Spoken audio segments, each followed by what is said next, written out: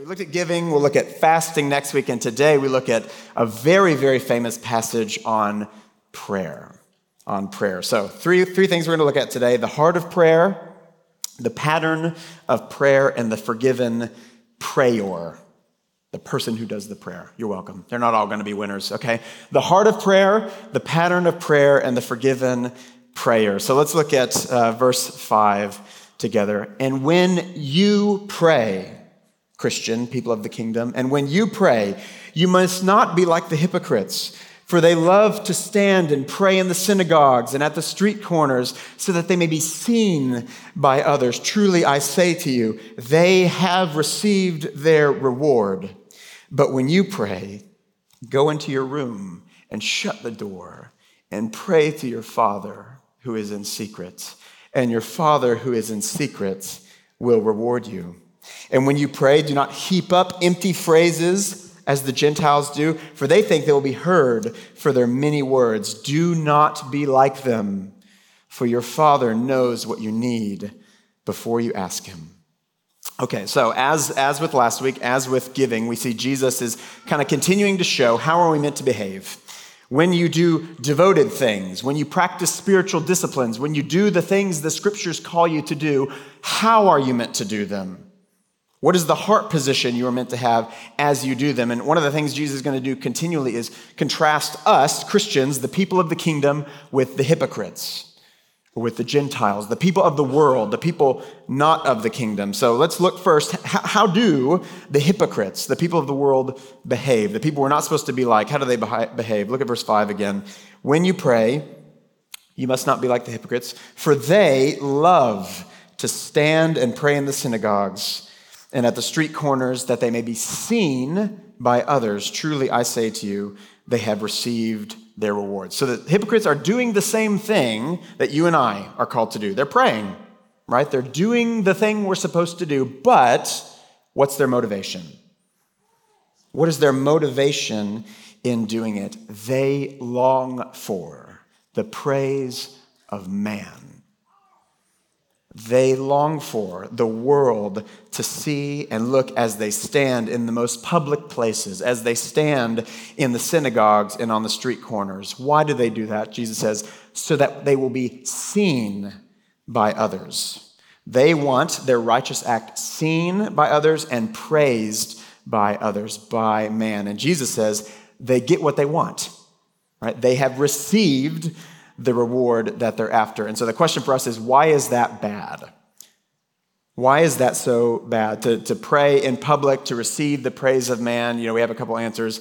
It's prideful, of course, yes. It's sinful because you're trying to fill yourself with pride. Look how great I am. Obviously, they're not doing it for God, yes. But then as Tim also highlighted last week, one of the reasons why it's foolish is that the praise of man is fleeting, it's empty, and it's enslaving.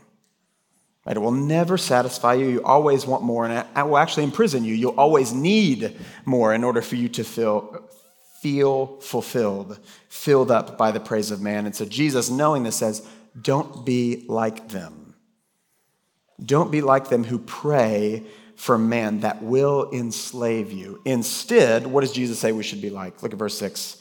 If we're not going to be like them, what should we be like when we pray? Verse 6, but when you pray, go into your room and shut the door and pray to your Father who is in secret, and your Father who is in secret will reward you. Jesus says, instead of going to the most public place, go to the most private place. Go in your room, shut the door even, prevent anyone from being able to look in. Instead of doing it before a private audience, do it in secret before an audience of one, your Father. Instead of doing it so that man will see and that man will reward you, do it so that you'll be seen only by your Father and that your Father will reward you. There's so much here. Okay, I don't even know where to start. So Jesus is not just giving you here helpful prayer tips. You know that? I mean, we all, I think it's helpful to acknowledge the safe place. Everybody in this room, I would imagine, right now you're thinking, I don't pray as much as I should, and you're already thinking, okay, Jared's going to give us a sermon about prayer. I'm going to feel guilty. I'm going to go try to pray. It will last a week or two, and then I'll stumble right? And then I'll feel guilty again until the next prayer sermon. That's our typical, cycle. Jesus here isn't just giving you some nice tips to try and help that process. Rather, what Jesus is getting at here is the very heart of why you should be a Christian. At the very heart of your Christian devotion, you were redeemed. What's the chief end of man? Glorify God. We'll see that in a second when we look at the Lord's Prayer itself, and enjoy him forever. To glorify him and enjoy him. Him, not just the things that he might give you, although you can enjoy those as well, but enjoy him. You were made for fellowship with your heavenly Father, and Jesus came to restore that fellowship when we lost it by being kicked out of the garden.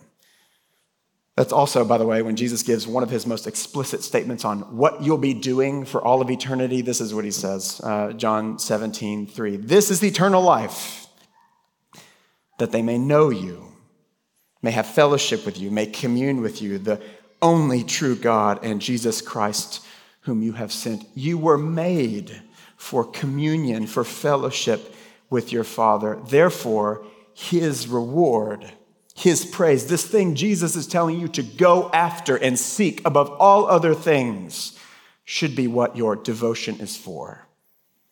His reward alone should be the motivation of your prayers because, as we'll see, we saw last week, we'll see this week, and we'll see next week, his reward is infinitely greater than the cheap praise of man, primarily because his reward is himself. Tim gave an excellent analogy last week where he said, you don't get married because of the stuff that results from marriage, right? Kids, dual incomes for some of us, Tim, right? You don't get married just for the good stuff that comes. Why do you get married? You get married for your spouse, right? You get married because you want them. You want to know them. That's the whole point in marriage. And Christianity, similarly, is not primarily about the things you get from God, although he's a good God who blesses us with very good things, but it's because you get God. You get your Father. You get to be called a child of the living God. You get your Savior. Jesus isn't just a king who you can write letters to and ask requests for. He's someone that you know and that you can fellowship with for all of eternity. And similarly, prayer isn't primarily about the things you get from God. It's you get God. You get to commune with God in prayer, with your Father who is in secret, with the door shut, and no one else can look in and see. The psalmists, if you read the Psalms, as I'm imagining, everybody who didn't make it through Numbers, you've been in the Psalms for the rest of the year, it's a good thing. Don't just read the Psalms to stir your affections. Look at how the psalmists pray to God. Look at how they approach their God. God puts those prayers in the Bible to teach you how to pray. So let's look at a few. How did the psalmists talk about their God? Psalm 73, verse 25. Whom have I in heaven but you? And there is nothing on earth I desire besides you, not the things that you might give me, right? You, my flesh and my heart may fail, but God is my strength, is the strength of my heart and my portion forever. Notice that last line. Your portion from God isn't stuff he gives you. He is your portion. He is your greatest desire. Communion with him. Psalm 63. My soul will be satisfied as with fat in rich food, and my mouth will praise you with joyful lips when I remember you upon my bed and meditate on you in the watches of the night. There's a sense in which this sort of reality of fellowship with God, the reward of prayer is that you can pray, that it's possible to pray, that you have the privilege of praying. We have it so many times exactly backwards. God wants us to pray. We're not very good at it, so we try, and maybe he's disappointed with us, or he's thinks we're doing actually really good because we've hit we just finished season 2 of The Chosen, and so we're just killing it for a while, right? The reality is you have the privilege of praying. You have the invitation to pray to the God who holds the universe in the palm of his hand. When you grasp that, prayer will completely flip in your mind, to go from the spiritual discipline that you're not good at, that you often fail at, to an unthinkable privilege that you want to sprint into your room to receive from your loving Father who is in secret. And so the question for us is, which way do we view prayer? Are we living in line with this reality? Is Christianity just kind of waking up, not going to hell today because I accepted Jesus, and then you just crank through some tasks? Or is it this reality of the God of the universe is my Father who longs for me to come and know him and commune with him and fellowship with him, that I might sit at his table, if you will, and delight in him alone? Living in that reality, we won't even have to talk about how worthless man's praise is. It will just dwindle. It will turn to ash in front of you as you see the infinitely better reward of your Father. Drink this in. If you are a Christian, this is true of you. You are a child of the Father. Claudia, my wife, is from Norway, and it's very cloudy, and it snows a lot, and it rains a lot, and they get 2 to 3 days of sun, their whole lives. And so when she moved here to the great, nation of Texas, one of the things I noticed as we got married, if it's sunny and not a billion degrees, she will walk outside and just do this.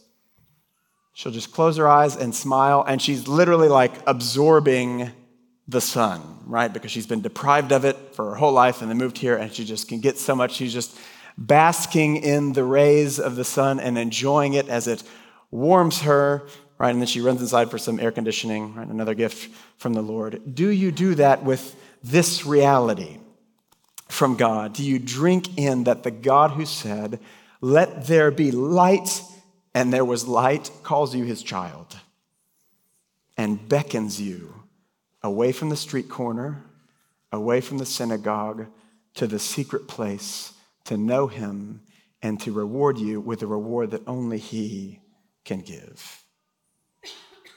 Do you drink in this reality that is what you have been saved into, fellowship with the living God? As my Scottish friend Robert Murray McShane would say, live much in the smiles of God. Bask in his beams. Be like Claudia with the sun, but with the reality of your Father's love. Let his all-seeing eye settle on you in love so that you might long for the secret place. That a discipline, a duty might become a delight in your heart. That is why you have been brought in to know the God of all joy. That your affections might be rewired, that you would sprint to the secret place because you know the infinite joy that's there, the reward that only he can give you. We sing one of my favorite lines from a hymn we sing often. We sing it so often, I often wonder, do we believe it? Is riches I heed not, nor man's empty praise. Thou mine inheritance now always. Thou and thou only, first in my heart, high King of heaven, my treasure thou art. Do you view prayer that way? Go, drink deeply of the reward of your Father that is in the secret place, that is infinitely better than the cheap reward of man that is no reward at all. It's shackles. Go to your Father who is in secret. Jesus compels us. Don't be like the hypocrites who foolishly chase after something that's only going to kill them. Go in secret and drink in deeply from your Father. We're 2 verses in. I realize let's keep moving. Jesus isn't done here. Verse 7. And when you pray, do not heap up empty phrases as the Gentiles do, for they think that they will be heard for their many words. Do not be like them, for your Father knows what you need before you ask him. Okay, so we see another comparison. Gentiles now and the people of the kingdom. Gentiles and you, Christians.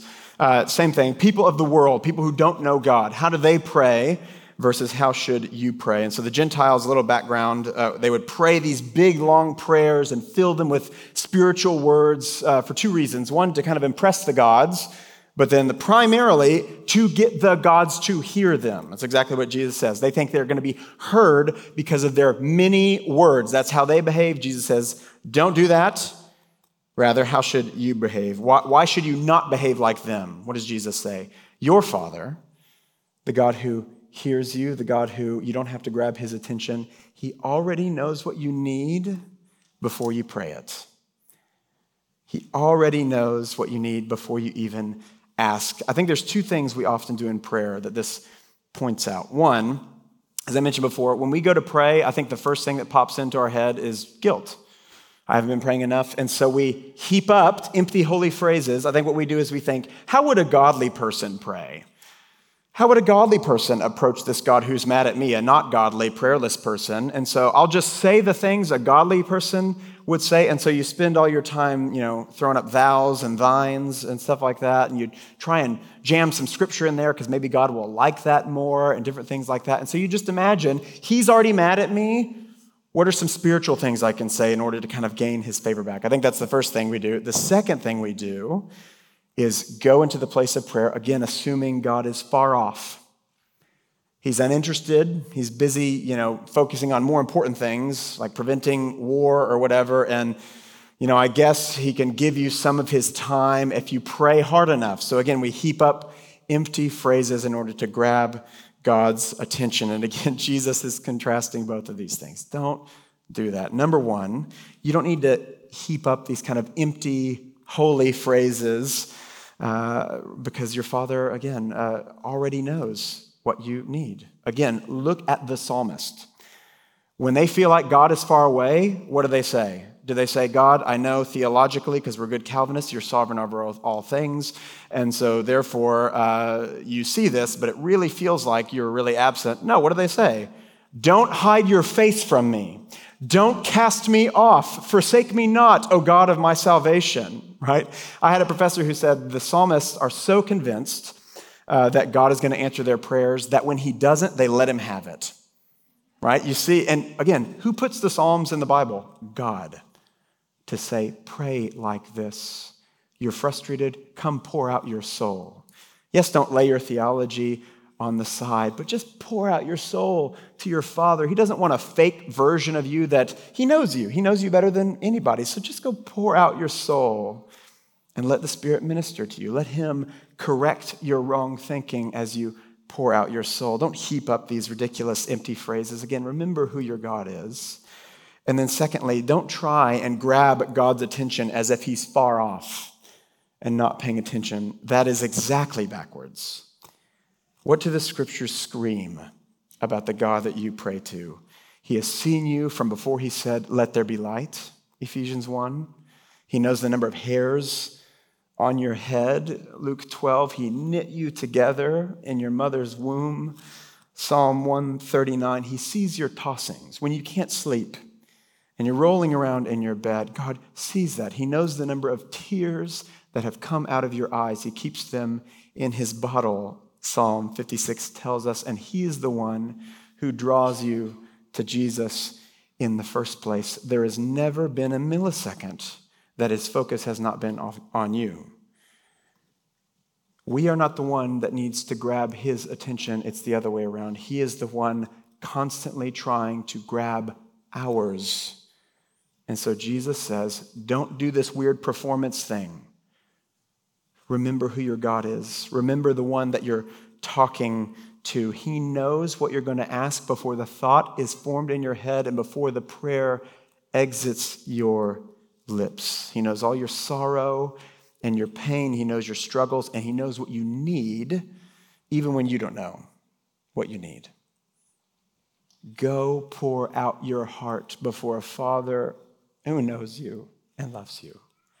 Don't pretend he's some sort of wicked God of the Canaanites who's far off and needs a bunch of sacrifices just to gain his attention. You have it. He doesn't have yours. Go pray to the God of the Bible, and don't forget that he is the God of the Bible. That's Jesus' point.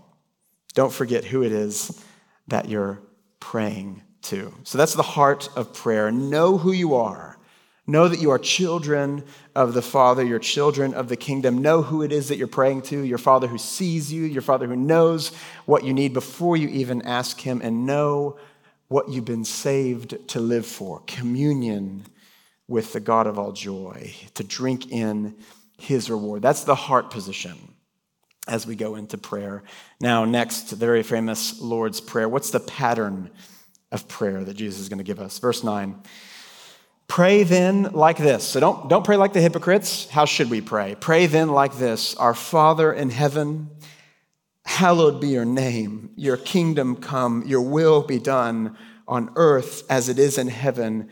Give us this day our daily bread, and forgive us our debts as we have forgiven our debtors. Lead us not into temptation, but deliver us from evil. So Jesus isn't just going to say, don't do the bad thing. Don't be like the bad guys. He's going to say, okay, like a good shepherd. He's not just going to say, don't do that. He's going to say, here's what you should do. Right? Here's a pattern of prayer. Let's walk through this very famous pattern of prayer. Here's how children of God should pray to their Father. Verse 9, our Father in heaven, hallowed be your name. You pray those first two words to your Father. We've just spent a whole bunch of time talking about this. We'll talk about it a little bit more because it might be the most life-changing thing you could ever grasp. You call God your Father, and it's not just a nice analogy to make you feel warmer towards God. Rather, it is the greatest privilege of the gospel.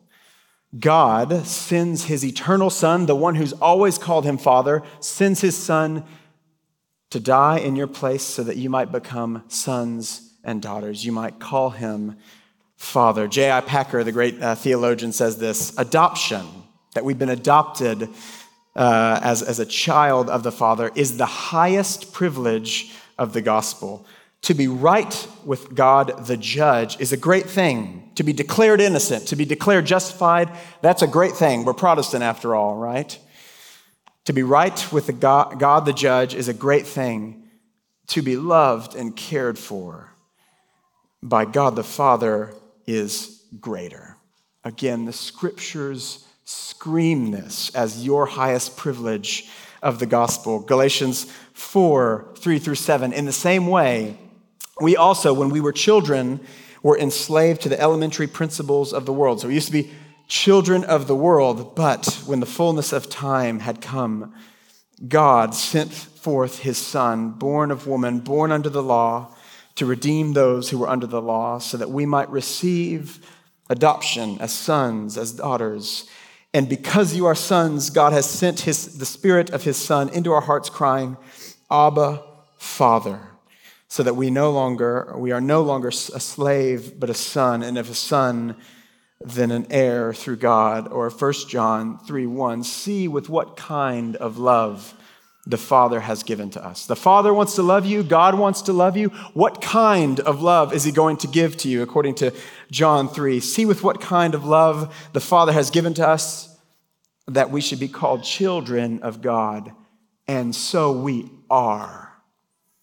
Not just a nice analogy that makes you smile a bit when you think about God. And so we are. It's the highest privilege of the gospel. Say all that to say, when you pray and you just say, Father, don't move past that word until you've grasped it, until you grasp what you are saying.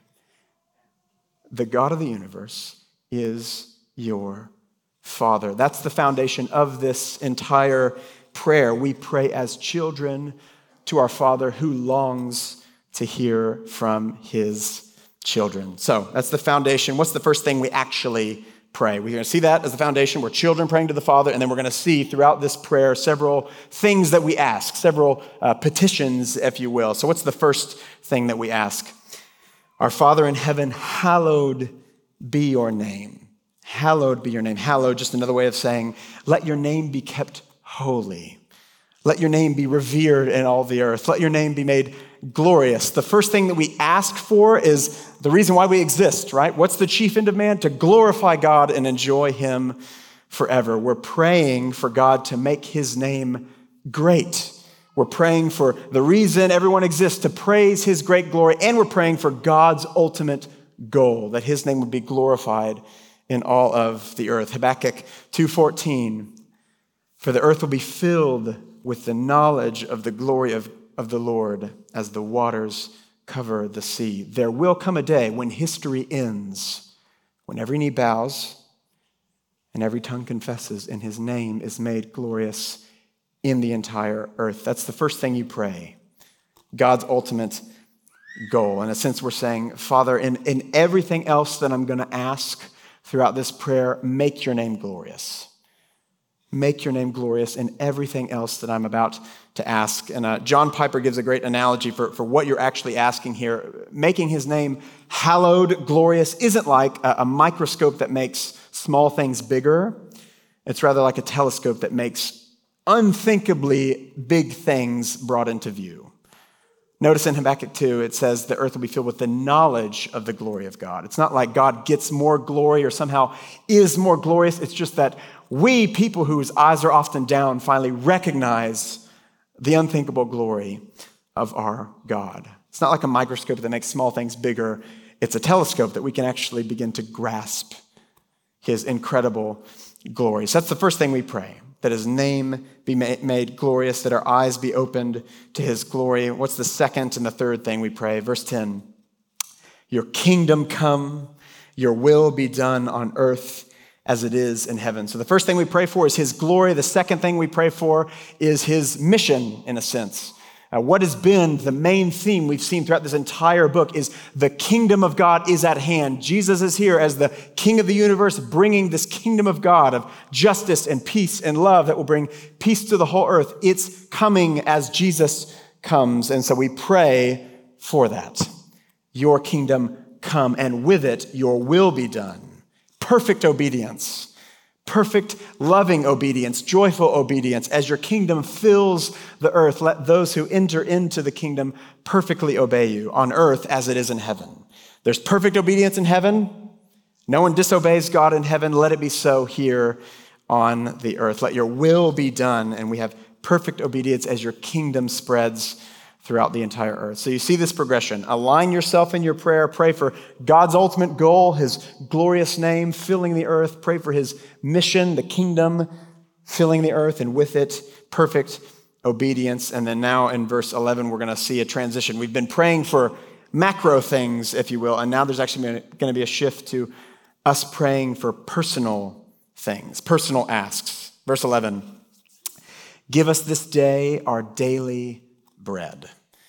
Give us this day our daily bread. What are we praying for? The first thing we ask for is provision. Provision from the Good Shepherd, right? We often breeze by this. If you do pray through the Lord's Prayer, I think this and the last one are the two things that we skip the most because our fridges are full, our pantries are often full. We've got Costco, right? We've got a year's worth of hot dog buns, one purchase away, right? And that's your only option. We want 12 hot dogs? Too bad. You get 5,000 hot dogs. Welcome to Costco, right? Provision, daily provision in particular, is difficult for us to grasp. Not that we think, we don't need to rely on God, but it is difficult to grasp a lot of the times because it isn't a daily reality for us. It isn't a daily need. We don't have to beg for daily bread because we don't have any waiting for us to, feed us at breakfast when we're done with this quiet time in the morning. Yet, this prayer reminds you of ultimate reality, that the food sitting in your pantry and the milk in your fridge or whatever you drink in your fridge has come from his divine hand, that the breath in your lungs and the heartbeat that allows you to go to work and earn a paycheck is from his divine hand. This prayer reminds us of our constant dependence on him minute by minute. Just because we often don't think of it doesn't mean the Good Shepherd isn't the one leading us to the green pastures. It's a continual reminder that even the breath in our lungs is from him. Jesus, in a sense, is saying, don't forget to ask. Don't forget that you are a dependent being on your Father for everything that comes your way. And so because you are, don't miss the second part, ask. Ask your Father. Again, I think we often are really scared of the prosperity gospel, as we should be. Boo, prosperity gospel. I want to get that on record. But oftentimes when we pray, I got to get a lot of things on record. Prosperity gospel, bad. So when we pray for ourselves, especially if we're extra godly, we often feel like, I should pray, let your kingdom come, right? You focus on God's stuff. Don't worry about little old me. And again, Jesus is saying that's misunderstanding who your Father is. The thing that we see most often repeated throughout the Gospels when it comes to prayer is ask. Ask me. I am a father who longs, delights in his children asking. Jesus gives a parable in Luke 18 of an annoying widow who goes to this unjust judge for justice, and she keeps annoying him until he finally says, fine, just because you're persistent and I want you away from me, I'll give you justice. And Jesus, of course, says, how much more your heavenly Father who loves you, right? Jesus is saying, annoy God with your prayers. He loves it. Don't swing the pendulum. He doesn't want your primary relationship to him to be just asking for things. Then he just becomes a divine butler. But as your father, what father in this room doesn't love your little kids, maybe your older kids, they're like 30 and they're still asking you for an allowance. You wouldn't love that. But your little kids, right? Who doesn't love your kids coming just asking you for things? What parent doesn't delight in giving them something that they're going to enjoy? As they enjoy it, joy fills your heart. How much more your heavenly Father again and again and again saying, ask me. I delight in your asking. Again, don't forget who God is. Don't worry. If you ask for something that's bad for you, he'll say no, right? He'll always say no, but he delights in your asking. So that's the first thing we ask is for provision. Next thing we see, verse 12, forgive us our debts as we also have forgiven our debtors. What's the second thing we ask for is forgiveness. Now, don't misunderstand this. Remember the context. These are children of God praying this. This is not a prayer of salvation. This isn't a conversion-like asking. These are children, the people already in the kingdom who are asking their Father for forgiveness. Those who know they're poor in spirit, as we saw in the Beatitudes. Those who know they are sinners saved by a gracious Savior. Those who know that they are in constant need of forgiveness, that they're still constantly stumbling through this life, and they must rely on a merciful God. So they ask for forgiveness, and the Father forgives. Notice you tell God, forgive me. Right? It's not even really an asking, telling God, forgive me, because you know he will. So the question is, why do we need to do this? If we are a Christian, if we've repented, why do we need to continually ask for forgiveness? And again, we go back to where we started. You're made for this communion with God. John Owen, the great Puritan theologian, he wrote a book called The Mortification of Sin, killing sin. And he explicitly, his motivation is, Christians killing sin don't need to kill sin because it might unsave them, right? You might lose your salvation or anything like that. What sin will do, though, is kill your communion, the thing that God has brought you into. How are you going to be filled with affections only for him if you're filling your heart with false affections for sin? How are you going to quote C.S. Lewis, how are you going to enjoy God at the holiday at the sea if you're busy in the slums playing with mud pies, right? So John Owen says, kill sin because sin will go after your communion with God. And that's the exact motivation behind this prayer. A child of God is praying for forgiveness for the hopes of restoration, for the hopes of fellowship with their God. Father, forgive my rebellion. I don't want to love these things. I want my heart to be rewired where it bears the fruit of the Spirit, that my affections are only for you, that I would gladly reject these things, that I would grow in my hatred of sin because it takes my eyes off of you. And again, God hears, forgives, and does restore communion. And so we pray that, and then we also say, as we forgive our debtors, right? Those that have sinned against us. We'll talk about this more in just a second, but there's this sense in which when you see how forgiven you are, you naturally would forgive anybody that you would have anything against. Because when you see the infinite debt sheet you've incurred, you would gladly forgive those who have sinned against you. But we'll talk about that in just a second. Last thing.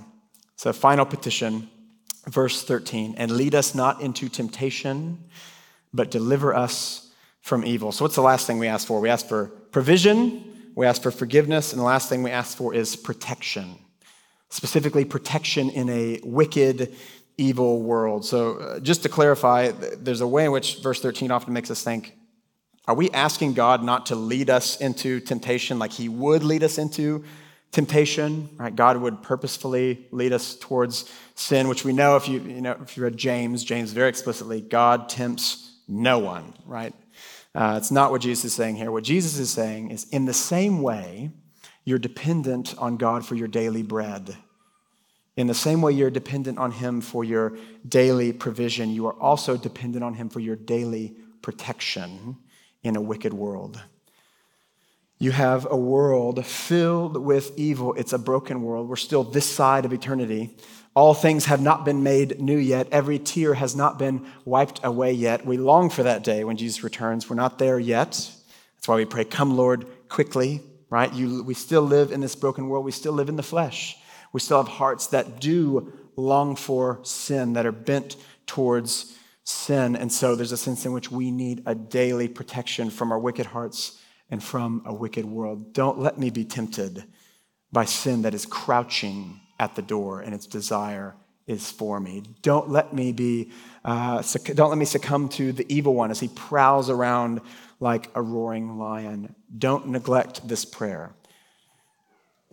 In the same way that our kind of full pantries make us neglect daily provision, I think often we just kind of roll out of bed, think we're good, and then we just kind of go about our day and we'll say a couple prayers, and we often don't realize the world that we live in. We don't realize the reality of how much sin hates you and wants to kill you, and how just the spiritual reality of the forces of temptation that long for you to turn your eyes away. And here Jesus says, don't live in this fantasy world. Realize the broken world you live in and pray for the good shepherd to protect you with his rod and his staff. Pray for protection. Pray for deliverance. So that is where the Lord's Prayer ends. Many of you, if you have a King James Bible, it should say, yours is the kingdom and the power and the glory forever. We all know that verse. If you have an ESV or a more modern translation, that's not in there. That's almost certainly a later addition, so it's not in the scriptures. However, if you are memorizing the Lord's Prayer, something like that, and you want to pray that, that's not a bad thing to pray. Those are all great, true theological things. So when I pray that in my quiet times, I pray that unbiblical part, right? I want his kingdom and his power and his glory to be forever, right? Those are good things to pray, but not in the scriptures. So notice what Jesus is doing here, giving you this pattern of prayer. Jesus is not saying when you pray, you must pray these exact words or else you are unbiblical. Rather, he's given you, again, just as a good teacher, you don't know where to start? Start here. And look at the actual pattern. Start with God's ultimate goal. Where is history going? His glory. Why do we exist? His glory, his kingdom, his mission, perfect obedience to him. Then, as your eyes are lifted up to what God is doing in time and history and the universe and all of eternity, then let your eyes turn to yourself and ask your good, loving Father for your needs. But see that order. Let your personal needs flow from why you exist, glorifying him, making his name great in all the earth, and then ask for daily bread. So there's the pattern of prayer, heart of prayer, pattern of prayer, and then lastly, the forgiven prayer. These two last verses that seem to be a little out of place. We'll talk about this. Look at verse 14. For if you forgive others their trespasses, your heavenly Father will also forgive you. But if you do not forgive others their trespasses, neither will your heavenly Father forgive your trespasses. So it seems a little random. Are we not talking about prayer anymore? What's going on here? It almost seems like Jesus is saying, you don't forgive people, you lose your salvation. Right? God will revoke forgiveness that he has been given to you. If that is what he's saying, that would be really, really random and very out of place. That is not what he's saying. Again, to understand verses that are weird, first step you should always do in interpreting the scriptures is just remember the context. Remember what we're talking about, the context that you're in. So what is the context of this passage? Don't be like the hypocrites. Don't be like the hypocrites when you pray. Pray like a child of God. And a child of God knows, I can only pray in the first place because I've been forgiven. I can only call God Father because the sin that has kept me away from him, that has kicked me out of his presence, has been forgiven. And so you, as a forgiven child, should walk in this sort of joyous humility that knows, except for the intervention of a infinitely merciful God, I'm a hypocrite. I don't know how I'm saved. I don't know why he did this, right? What is man that you are mindful of him? What is man, what is little old me who's done nothing but rebel against you that you would save me? And you kind of come to this laughable awe moment. Every child of God should be there when someone says, how did you become a Christian? Your answer should not be, prayed a prayer, went to Bible school, or what, your list of good things. It should be, I don't know. I mean, God, out of his infinite mercy, saved me. That must be how you view yourself, this sort of joyous humility that says, he's infinitely gracious. I had a debt sheet against him that was infinitely long, and he forgave it. And so Jesus is saying, someone who knows that, a child of God, would never look at somebody else and say, but I withhold forgiveness from you. And if they did, they might have misunderstood the gospel. If you do look at others and say, I'm worthy of forgiveness, but you're not, there might be some massive, massive misunderstandings happening in your heart. Because a child of God knows he has been forgiven an infinite amount, and therefore he can never withhold forgiveness from anyone else. In fact, more than that, a child of God knows, I can even pray. I can even approach God and call him Father because of my forgiveness. In particular, because of the one teaching me how to pray. Because the Savior on the Mount, who's teaching us how to pray, who's telling us that we can call God Father, he is going to go to the cross so that we can be forgiven. All of the infinite realities that we've talked about today are only possible because of Jesus, because of the one teaching us how to pray, because the only one who could actually call God Father and be saying a true statement in eternity past. In the beginning was the Word was with God, and the Word was God. There's never been a moment where the Son has not joyously called the Father, Father, and been saying a true thing, because the eternal Son came down and he took on the punishment for our hypocrisy, because he goes to the cross and he cries out, Father, why have you forsaken me? We can now cry out, Father, I know you love me, and I know that you will never forsake me. Because of what Jesus Christ has done, we don't just get to say God, we get to say our Father.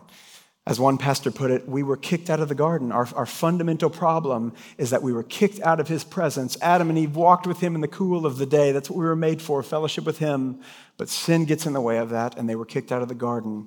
And not just kicked out, God puts an angel with a fiery sword going every which way to guard the way back into God's presence. There's no way for us to get back in. Can't go around, we can't go through, or else the sword will come down on us. So how can fellowship with him be restored? Jesus Christ goes under the sword himself so that you and I can step back into his presence, not just as a forgiven sinner, but as a son and a daughter. So, hear me, church, go pray to your Father who is in secret.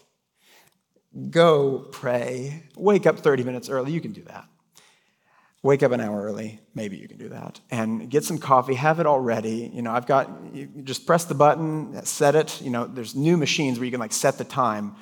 Wake up, have your clothes laid out, drink the coffee, and go to your Father who is in secret and let him reward you. Just drink in the glorious realities of the gospel. Hear your Father telling you, come, receive, commune with me, and drink deeply of his infinite reward in the secret place.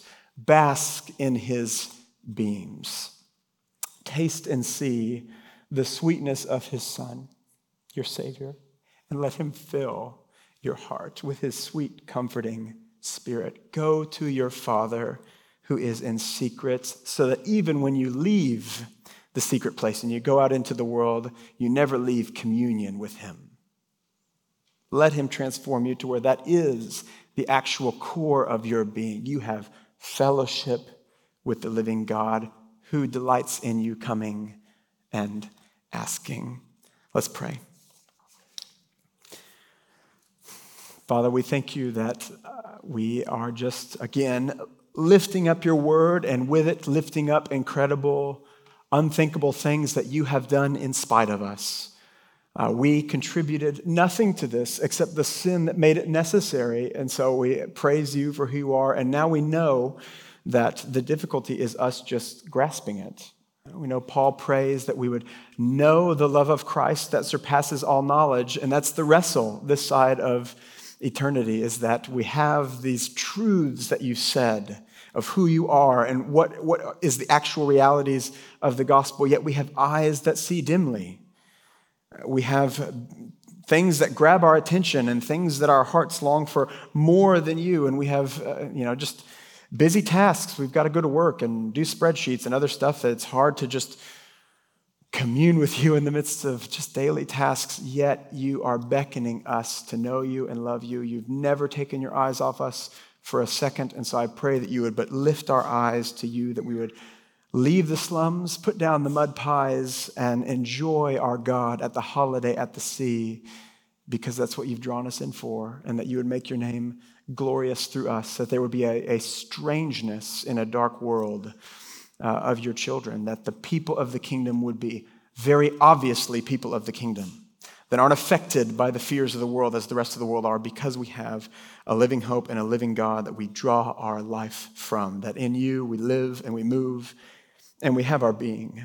And I pray that you would just do that. Again, in the same way you had to save us, you have to sanctify us. And so I pray that you would sanctify our hearts by your Spirit. I pray that in your Son's beautiful name. In Jesus' name, amen.